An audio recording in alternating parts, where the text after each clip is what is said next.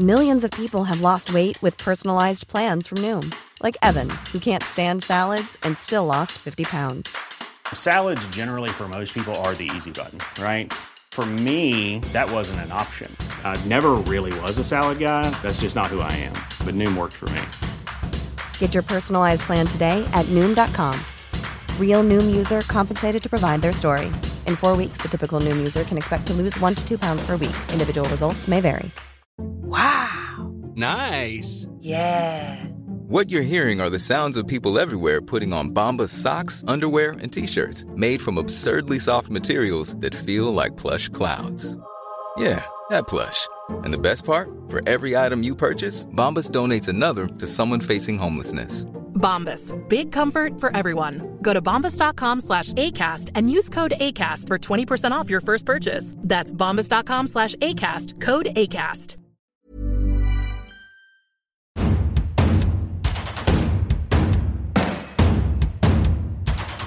How can young women forge forward in a world not shaped for them or by them, when gender inequality snaps at their heels no matter where they look, at work, at play, and in those bastions of male power, politics and parliament?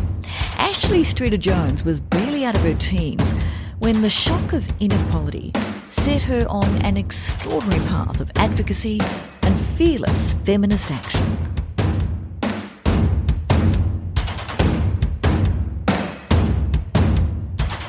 Feminism, by definition, is the belief that men and women should have equal rights and opportunities. Feminism is about equality, isn't it? It's about men and women having the same opportunities in life. If that does not suit you, then get out. You know, there's been a lot of talk recently about whether our country is ready for women leaders. It takes courage and strength to be empathetic. Smashing the glass ceiling yet again. Not now, not ever.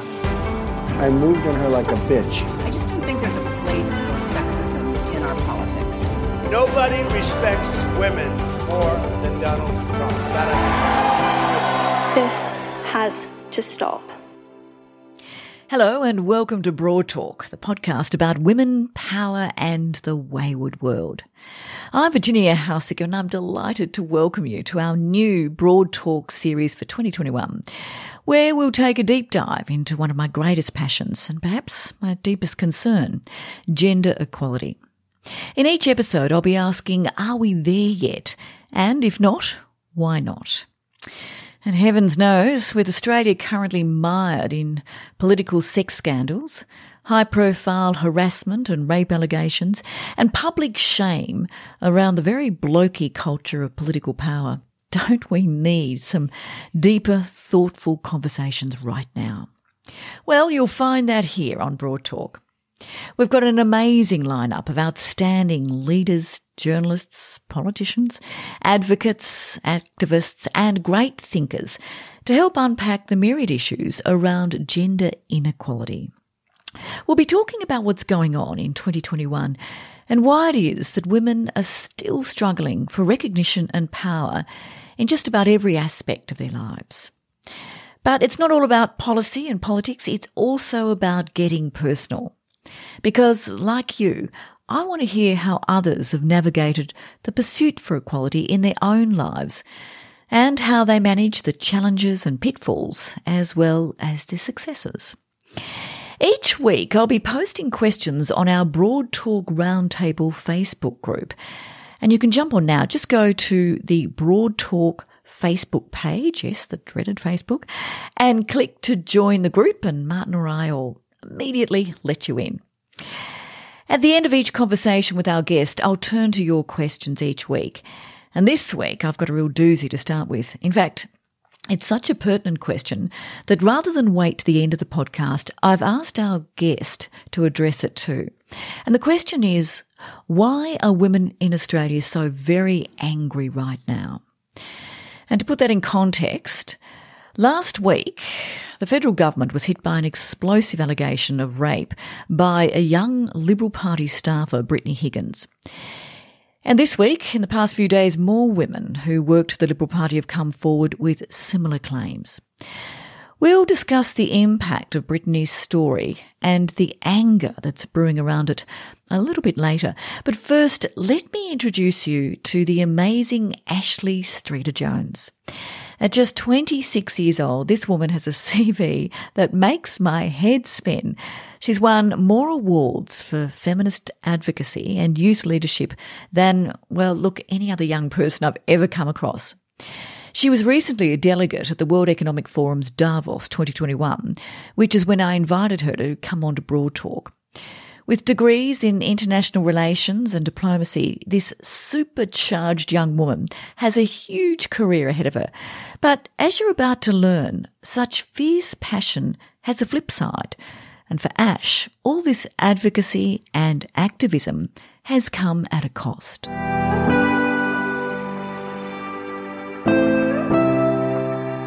Ashley Streeter-Jones, thank you so much for joining Broad Talk. It's so lovely to see you here. It's a pleasure. Thank you so much for having me. And I'm delighted that we'll get to sit down and eyeball each other because so many of these podcasts are done down the line. So it's really nice to have you here. Thank you for coming.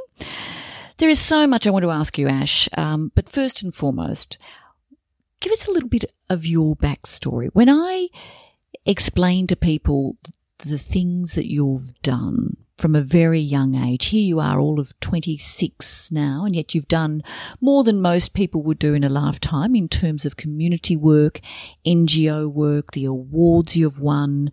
I'm going to run through a few of those things. So in 2018, we were very excited to report on the news that you had been named as one of Forbes 30 Under 30 Asia. And you were described as a youthful visionary. And that same year, you were recognised by the Foundation for Young Australians as a young social pioneer. And then that year, I also happened to be sitting in the audience when you were named the ACT Woman of the Year, which was a huge accolade. That's just a few of the things you've done, but you've also set up a number of things. You were one of the founding members of Jaziri, or set that up, the Girls Take Over Parliament program, which has been phenomenally successful. You've led youth campaigns for World Vision. You've assisted Plan International, Australia's Youth Activist Series. You've co-hosted, of course, co-organised the Canberra Women's March in 2019. 2019, you were also named as one of the Australian Financial Review's Women of Influence. Gosh, should I go on? And in 2020, you founded Raise Our Voice Australia, an initiative to boost the number of diverse young female and non-binary voices in public decision-making. And for those of you listening, the list goes on, but I think I'll stop there. Ash, how do you do it? Seriously, how do you do all that you do and you hold a full-time job? I do. Look, it is a very good question. And if I'm being honest, sometimes I do it really well and sometimes I really don't. So I've gone through cycles of operating really well, juggling lots of things, and I've gone through cycles of being honestly very burnt out and quite unhealthy, and times when I've looked back and thought, okay, maybe those are the times when I was getting the greatest recognitions for things that I was doing, but they're also the times when I'm not proud of who I was as a friend or as a partner or as a daughter. So this year in particular, after the year that we've had with COVID, I'm focusing very much on sustainability, on putting physical health first, and realizing that actually unless change is being made sustainably, and that includes personal sustainability, we can't actually achieve the outcomes that we want. So sustainability has to come first, and I don't want to exist in a cycle of burnout. A sustainability of self. I hear you, girl. I hear you. I know a great deal about that. And a burnout, but you know, it kind of, it sort of, I don't know whether it upsets me or I should feel pleased to hear you at your age in your 20s to talk about burnout. And I say be pleased because at least you're acknowledging it. I know I hit burnout in my career but didn't acknowledge it, didn't actually recognise it until probably, you know, a good decade and a half later. So how have you become aware of your own burnout? With the year and the spaces that we're in, I think we're getting much better at putting words around these things. So I think I hit my first patch of burnout. It would have been in 2013. So that was my third year of my undergrad. And that year, I'd already started to get involved with my volunteering, and I'd started an internship at World Vision Australia. And that year, I did an immersion trip. So went to India, spent a few weeks in country. It wasn't volunteering. It was about learning the principles and the mechanisms of international development, how to work within communities, how to consult with communities to then design and deliver programs. And the idea was we'd bring that back and turn that into advocacy. This was actually, it was quite a formative experience in a way. It wasn't the thing that got me on my volunteer journey, but it was a milestone along the way. And that deeply impacted my mental health probably for about 18 months. How did that play out? How did you know that's what was going on? Well, now I have the language to put around it, and what I was going through was reverse culture shock. And that did end up leading to a very intense patch of burnout because I came back and was so confronted by the experience that I'd had. And to be honest, it wasn't even my first time to India or my first time coming face to face with poverty. Oh, so you'd been there before? I had. So you knew what to experience? I did. Well, you knew what you were going to experience, I should say. I did. And the thing that actually got me interested in all this work was a trip I took with my parents when I was 11 years old. So before I was born, my mum and dad lived in Johannesburg for a number of years, from 1990 to 1993, so quite a turbulent period in South Africa's history. And I was fortunate to grow up doing a lot of travel. I wasn't born in Australia. We moved here when I was 4, and we never actually intended to stay in Australia. It was always intended to be a stop along the way. But when I was 11, my parents took us back to South Africa for Christmas. And on Christmas Day in 2005, I found myself in Soweto. So for those who aren't familiar, Soweto stands for Southwestern Township, and it's the largest township in Johannesburg. So that experience of coming face to face with poverty on a day like Christmas, which showed such a stark contrast between my own experience of Christmas morning as a child versus what Christmas morning would look like for somebody living in quite extreme poverty, was incredibly jarring. But it was that light bulb moment. It was that first time that I actively thought to myself, I'm actually not comfortable with the world that I live in. That's a very young age to have that realization. Yeah. Did you discuss that with your parents, or was that the sort of thing that they spoke to you about or encouraged you to see and to understand? You know, I don't remember, but I grew up in a family where we were always discussing world and international affairs, and I've always had a very keen interest in systems and systems change. Politics is a system, international affairs is a system, poverty is a system. So I don't actually remember the conversations that followed, but it was definitely an interest that was nurtured. They were the sort of conversations that we had at home, and that very much laid the foundations. All of which makes sense too, that you went on to study international relations yes. and then did a master's in diplomacy. So yes, it all fits in.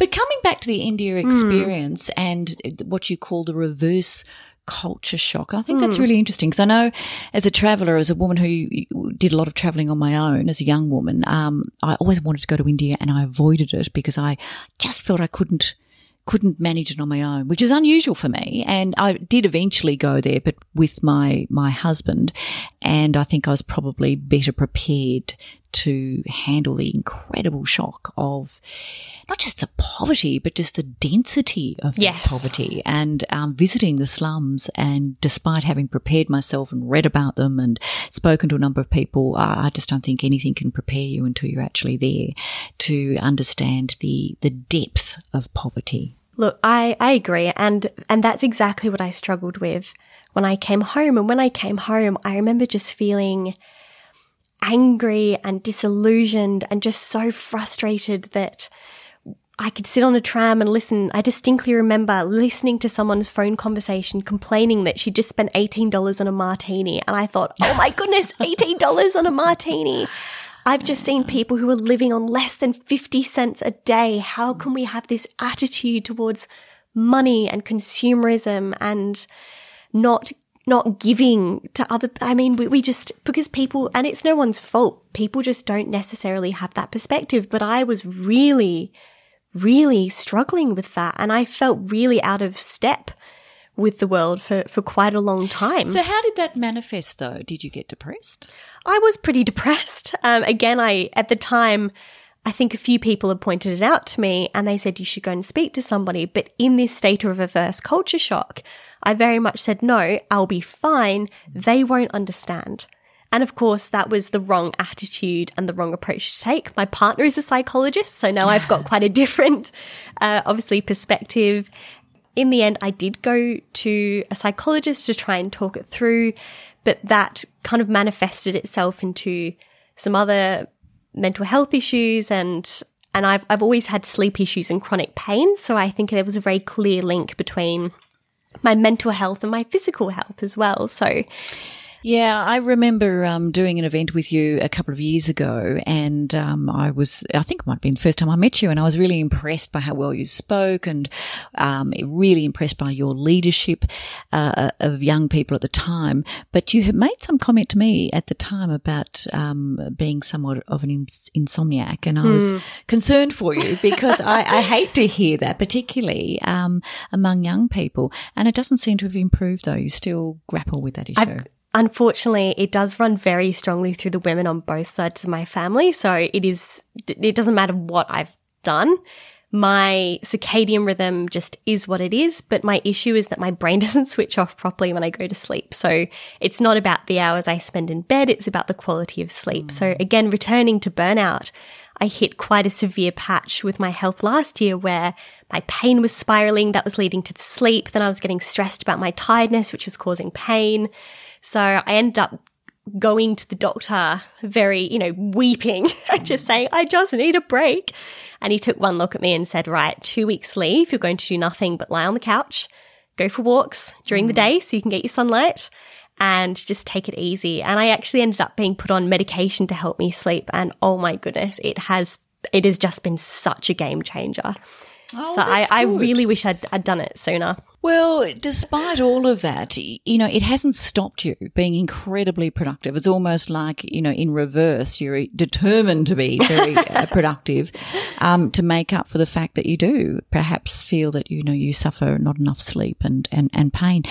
When you set up Girls Take Over Parliament, when you were one of the co-founders of Jazeri with Caitlin, tell us about why you did that, why you set it up. So I moved to Canberra in 2016, and we actually met when we were both volunteering with World Vision. So I was doing it down in Melbourne, leading some youth campaigns at both the state and then the national level, and Caitlin was running it up here in the ACT.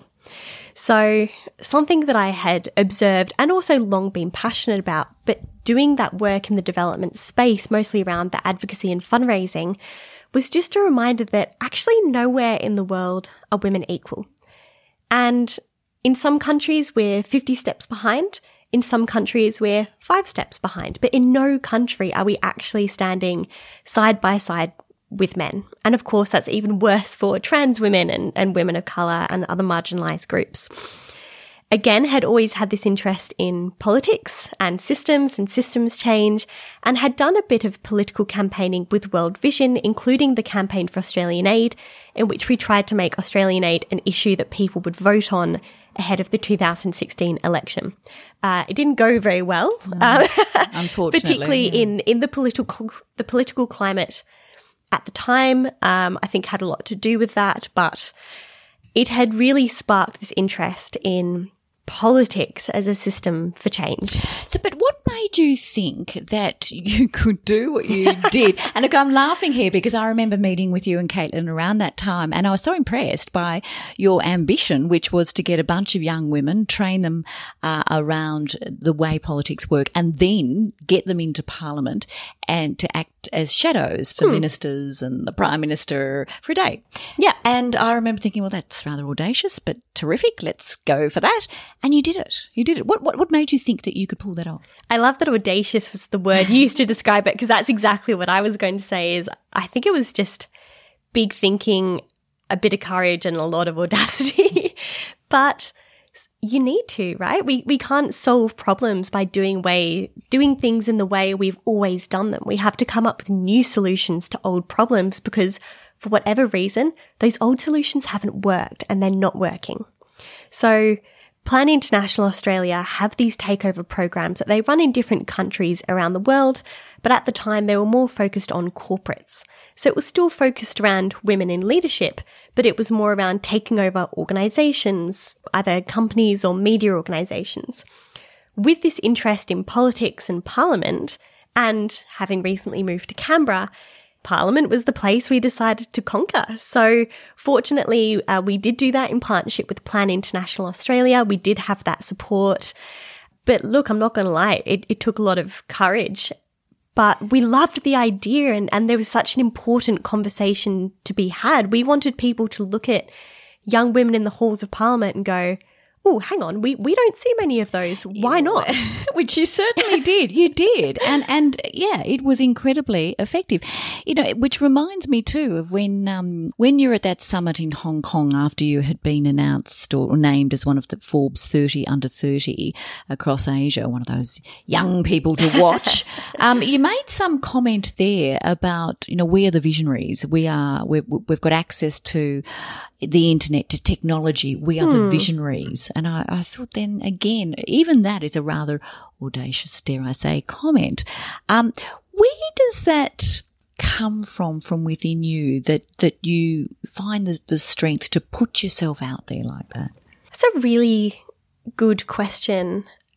Reflecting on Julia Gillard's book, which I finished recently, one of the things they noticed across all of the female leaders that were interviewed is that they came from households where they were never told that they couldn't do or couldn't be something. I was definitely raised in one of those households. I have a younger sister, and I remember my dad telling me an anecdote one day. One of his friends said to him, "Oh, you know, but girls can't come kick around the footy," or, you know, or something like that, or, "Oh, you're disappointed you don't have sons." And he said, "Why? What do you think my daughters can't do that my son would be able to?" So I very much was raised in a family where it's, you know, it's full of strong women, and we were really encouraged to share our voices and to have opinions and to be curious and to have a go. Let's just hold it there for a moment. We're going to take a quick ad break before returning to tackle a particularly difficult subject.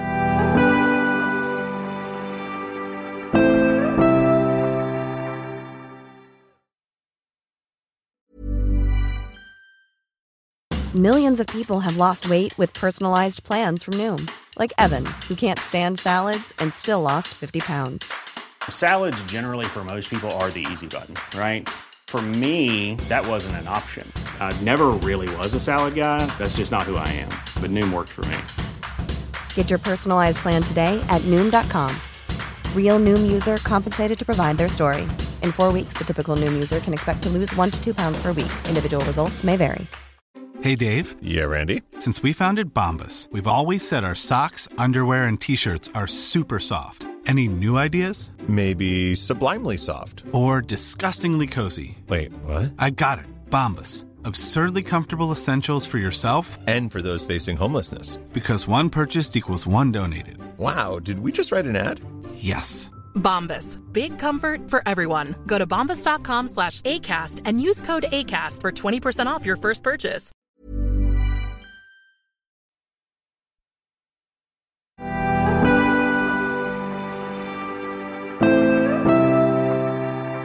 Welcome back. Coming back to Parliament, we have just experienced a very possibly a game-changing story here in Canberra, and in fact across Australia, around mid-February. Many would be familiar with this story, but I want to raise the story of Brittany Higgins, the young parliamentary staffer who has alleged rape.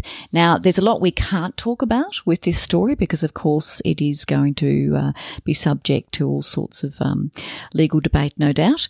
But I raise it because of your particular interest about getting girls and women into Parliament and your own engagement yourself with Parliament as a young woman in your 20s.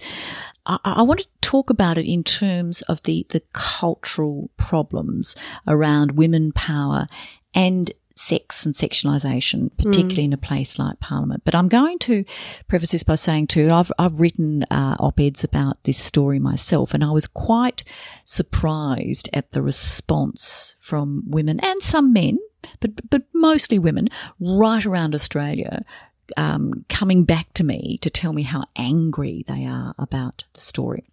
So before I ask you to give me your thoughts, I'm going to just share with everyone listening a little bit of background for those who don't know the story about Brittany Higgins. So Brittany was a former Liberal Party government staff, and she worked for Minister Linda Reynolds, who was then Minister for Defence Industry, and we're talking back in 2019.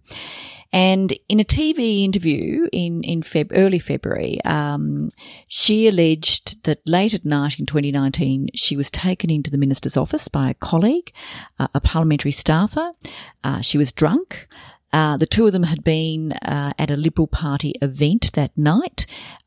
She knew that she was drunk and was leaving the event when this colleague suggested they share a taxi together.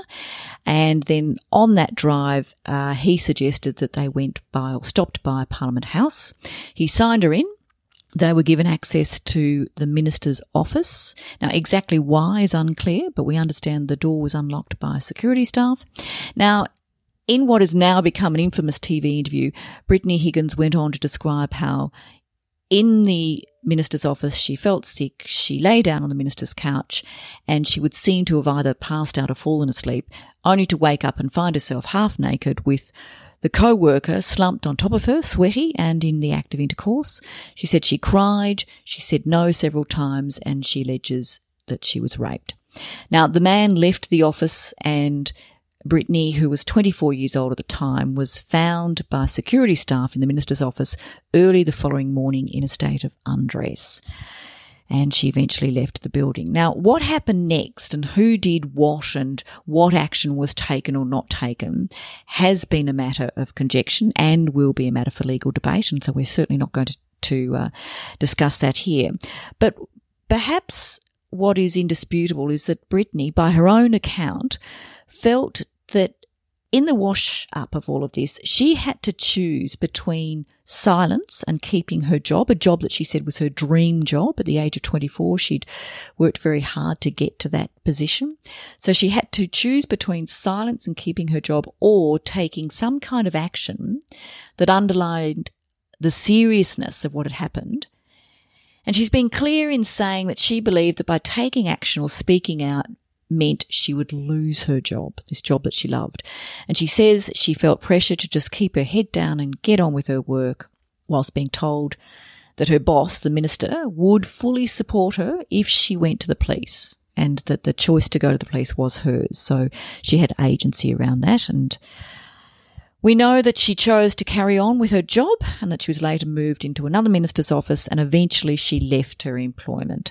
And as I said, in February this year, 2021, she went public by speaking on television in the media, alleging rape. Now they're the basic details as much as we can discuss. But what I'm interested in is your take on the underlying culture of politics, power, and young women. We've had a number of stories break in Canberra and certainly around Australia about young women and sexual harassment, bullying, and inappropriate relationships, and then power plays around employment. We've had a number of those stories in the last few years. So when you heard the Brittany Higgins story, what was your take on it? What was your first thought? I felt sick. As you were talking, I just realised Brittany's the same age as me. It's confronting when you hear these sorts of stories in any site. And I think part of I wouldn't say the problem with the story, because oh my goodness, it's heartbreaking for Brittany, for those who love her. I can't imagine how difficult the decision was to stay quiet or come forward. The recovery. It's hard to put words around, but I think more than anything, there has been such resonating anger. And I know we were discussing this before we started recording. There is so much anger around this. What do you think that is? Because as I said, I've been overwhelmed by it, or inundated, I should say. And quite frankly, it is overwhelming. I mean, I wrote about the anger and I felt anger, but I've never had so much response to a column I've written ever before. I don't think. And it is people telling me that they're angry. What do you think that anger is all about? This story is so... We've heard it before and we'll hear it again. It is... I hate to hear you say that, actually, Ashley. We'll hear it again. I do. We will hear it again. And again, it may have happened in Parliament this time, and there has been discussion around the blokey culture that persists in this. But we've been talking about that for years. We have, and that's part of the problem. How can we keep having these same conversations and nothing seems to substantively change? We should not be sitting here in 2021 having these conversations, whether it's about safety in the workplace, and it is a workplace and everybody deserves to be safe at work, whether it's around the culture that exists in our politics. And this is not just federal parliament. We hear this at state parliaments. We hear this in local councils. This is so pervasive. And we're not taking the steps for whatever reason. We are not taking the steps to stop these stories from happening again. I had a woman contact me today who, in response to my column, who is a former MP herself, and she said when she had spoken to some of her colleagues about her surprise at how rough and bullish the behaviour was in Parliament House, and it's kind of, took her by surprise. She said she was told by a number of colleagues that, oh, look, just you'll get over it. Politics is a nasty business. Oof. And she wrote to me saying, why do we accept that politics has to be a nasty business? Now, that in itself made me very, very angry. But then it comes back to, as you say, a culture that we seem to be aware of, but just incapable of shifting or changing. And women seem to be the ones that cop it most. I'm so speechless at that comment. I understand that sometimes people are nasty. This is not nastiness. This is rape. That is absolutely, should be alleged rape. You're absolutely correct. My apologies. There should be zero tolerance anywhere. Let me put this to you though. One of the things that I think has also made a lot of people angry, and again, men as well as women, but women in particular, is a comment by the Prime Minister when he gave a press conference after this story had broken and Brittany Higgins had gone on national television on the project and spoken very, very strongly, and it was a very moving interview and shocking, really. And he said that he had watched this and he'd listened to what she had to say. And then, and I'm going to quote here, the Prime Minister, Scott Morrison, said, Jenny being his wife, Jenny and I spoke last night and she said to me, you have to think about this as a father first. What would you want to happen if it were our girls? Jenny has a way of clarifying things, always has. And so, as I've reflected on that overnight and listened to Brittany and what she had to say, there are a couple of things we need to address. And then he went on to talk about some of the detail. Now, that comment about what would you want to happen if it were our girls has enraged a lot of people. What do you think about that?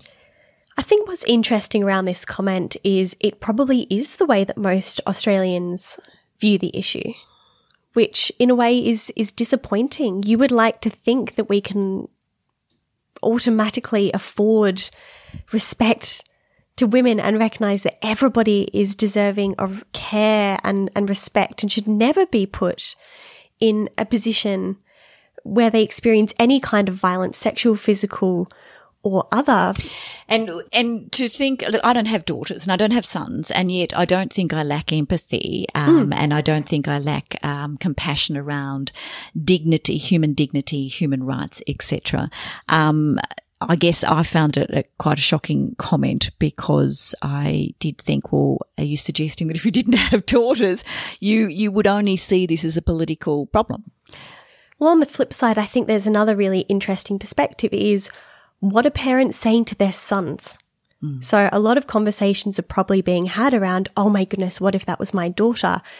But I think we actually also need to stop and say, what if that was my son?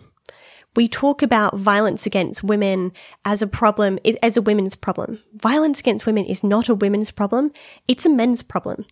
And we need to shift that narrative. And again, it's been interesting looking at some of the reporting around Brittany Higgins and also the reporting that we have generally around violence against women. And it still very much portrays it as a women's problem, or he was a lovable bloke, he just flew off the handle. We are so gentle on the men, and we do a lot of victim blaming. We do a lot of victim blaming. So actually, I think the conversation we need to have isn't maybe so much what if it was our daughters. We need to shift that to the behaviour of our sons. Yeah, it's a really interesting point, Ashley, a really interesting point, because I don't think we've been talking about sons or males in this story much at all. I think that's the missing thing. But of course, for an allegation such as this to be made about rape, horrific as this story is, and also the sheer lack of agency this young woman clearly felt she had when it came to diabolical choices, career-crushing choices, and her desire to hang on to the job but know that she'd been tainted. And we've heard that story as well before, certainly on Four Corners, when someone who was having an affair with a minister, when the affair ended, she was moved on and demoted and demoted and demoted. As we've both said, we hear these stories over and over again. I wonder though, for a young woman such as yourself in your 20s, are you optimistic about the power of feminism to actually shift the dial on this kind of putrid culture? Because I got to say, when I was your age, I was optimistic and I was very active in feminist agency and feminist activity and advocacy. And here I am, much older than you, many years later, wondering, God, what happened? It's a really interesting question. And again, we're going back to putting all the onus on women in a lot of ways to make the change. Feminism has a complicated relationship with how it involves men. And I think it is an important conversation to be had. We don't want men coming into spaces and speaking for us, but we need men to work with us to be part of this change. We can't always be taking that on as ourselves and trying to push that through and sort of letting men get away doing nothing or brushing it off and going, yeah, but that problem doesn't impact me. It will probably go away. Why don't you just calm down? Which we've all heard so many times. Calm down. Just calm down. And I have to say, at the moment, if I sound emotional, I am emotional. I'm really angry and I'm really worried that there are generations of young women who are my age, older, younger, who are going to look at Parliament and think, that's not a place for me. And we can't have that. And yes, okay, getting numbers of women in is one thing, and that's great, but numbers don't necessarily equal cultural change. You can have 50-50 representation and you can still have a blokey culture where female MPs are talked over. And if female MPs are copying it when they're in office, where do you take that? And yeah, look, sometimes women can be just as bad as some of the men at trying to restrain women's behaviour and their own agency. And I'm thinking what comes to mind right there is the speaker in Tasmania some time ago, a female calling out another female who was standing up and very forcefully speaking, and she was told to sit down because her behaviour was unladylike. What? Yes. So, yeah, I had to do a double take and go back and listen to that again, thinking, did I really hear that right?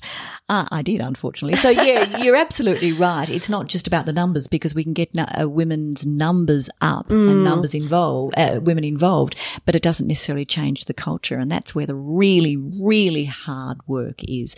So coming back to feminism and optimism, I have to ask you this because it fascinates me with young women in their 20s who suggest that there really is no problem and that feminism is unnecessary and that, things are pretty much okay say because things are changing. What do you say to that? Well, that's obviously wrong. There are so many instances we can point to that prove that wrong. And yeah, okay, we'd like to think that we're equal, but COVID-19, for example, is such a great way of shining a light on all the existing inequalities when you look at the global numbers of jobs lost, hours lost, increase in poverty, increase in caring duties, people considering leaving the workforce because they can't balance everything. It's all fallen on, not all, it has predominantly fallen on women. Every crisis is gendered, and there have been some great studies that show COVID-19 has really set back gender equality, and we have a lot of work to do. And this is part of what ties into my passion of getting more young women into policy. We need people who understand our lives and our issues being at the forefront of solving the problems that we experience. And sitting at the head table. And sitting at the table. Being part of the key decision-making teams. But where to for you? Where do you see yourself heading in terms of the advocacy work that you do and also these things that you are so passionate about? What do you want to do with all of this energy and passion? I would love to really just breathe some life into the program that I've started. So Raise Our Voice Australia, I ran it last year as a pilot program because I am really passionate about this notion of no decisions about us without us. I strongly believe that whether it's women or young people or First Nations Australians, everybody should be involved in the decisions that impact our lives. Our biggest policymakers are government. So whether it's politics or public policy, we need a pipeline of talented young women, gender diverse people from diverse backgrounds to be entering these spaces and solving our problems. One thing I love about working with young people is that thanks to social media, although of course it has its pitfalls, young people have access to information like they never have before. We're learning about issues, we're learning about nuances of issues, and we are in a position to take action. So we need to support those people who want to take action. We need to be changing the face of leadership and changing this notion that a leader is an older, white man. So when you say, though, that you want to breathe more life into this particular program, it's one of many programs and things that you've set up. Yeah. I'm going to ask this question, and I mean this in the nicest possible way, but do you ever feel like you've got too many balls in the air at one time? Like that perhaps if you were to do, I sound like your mother now, aren't I? If you were to do few and just focus on one or two, that you'd have the time and possibly even, garner the support around you to really get it going? I think about this multiple times a day, and I'd be lying if I said I didn't. I think part of the challenge is that the work I love doing doesn't pay me. It's as simple. We all have that. And it's as complex as that. If the work I did gave me a good income and kept a roof over my head and let me save for that ever elusive house deposit, that's where I would be putting my time and energy. But you are absolutely right. And it's something I really need to stop and evaluate. And I keep saying to my partner, I'm going to put together a framework through which to view opportunities. But as passionate people, I think we often end up going, yes, that sounds great. Of course, I'll support. And then next thing you know, you look at your week and you go, oh my goodness, what am I doing to myself? I know. But you do it because you love it. I think it's just, as you said, keeping that sustainability in mind, thinking about where you want to go. And again, I'm angry, but I'm also passionate. And I know that I exist in part of a feminist, angry, passionate community. So there's also a lot of power in collective change. And one of the things I love doing is connecting with people like you, because we always go further together. So it's also looking at where we can do things like collaborate, combine efforts, amplify impact, and we don't have to do it alone. Absolutely. And look, I'm going to give you a bit of advice here, feeling a bit like Virginia the auntie now. But, because I grapple with this, and I've always grappled with this, how to quarantine a little bit of time for myself and for sanity whilst wanting to do so many different things. Some things that you throw yourself at will work and some don't. And in fact, that's okay. Yes. That's really okay.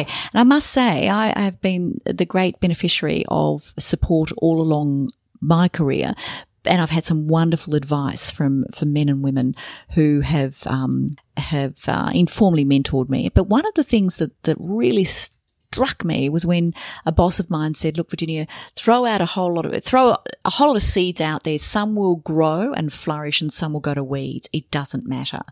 But just keep throwing them out there. And I kind of hung on to that, and I've hung on to it ever since, because yes, it's true. Some will work and some don't.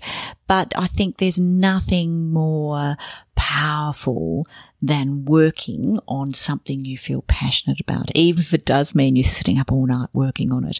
The sense of value and achievement from that, even though it pays zip, and it doesn't put a roof over your head, and it doesn't buy you nice clothes. It's just probably, I think the most satisfying thing we can do when we know we're doing something useful and honouring our own passion. Yeah. So whilst you've got the energy, girl, go for it. Go for it. But Ashley, can I finish off by saying, please get lots of sleep? I'll try. I have to admit, I am a very strict in bed by 9:30 person because, woo, your 20s. But it's taken me quite a few years and working shift work and working 9 to 5 and being on all different sorts of schedules to realise that I'm just somebody who needs to be in bed by 9:30. So I can guarantee if you send me a message after that, won't be looked at. Well, that's very, you can very, test me. No, that's really good to hear. I'm really, really pleased to hear that. That's good. Stick with that for the rest of your life. Ashley Streeter-Jones, it has been such a delight to speak with you, and thank you so much for coming all the way over here and giving me this time in what I know has been a very, very busy week for you. So thank you. My pleasure. Thank you for having me.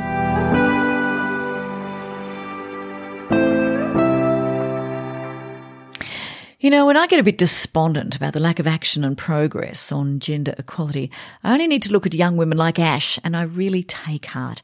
It's so affirming to see the sort of work that she and others like her are doing to try and make our world a better place.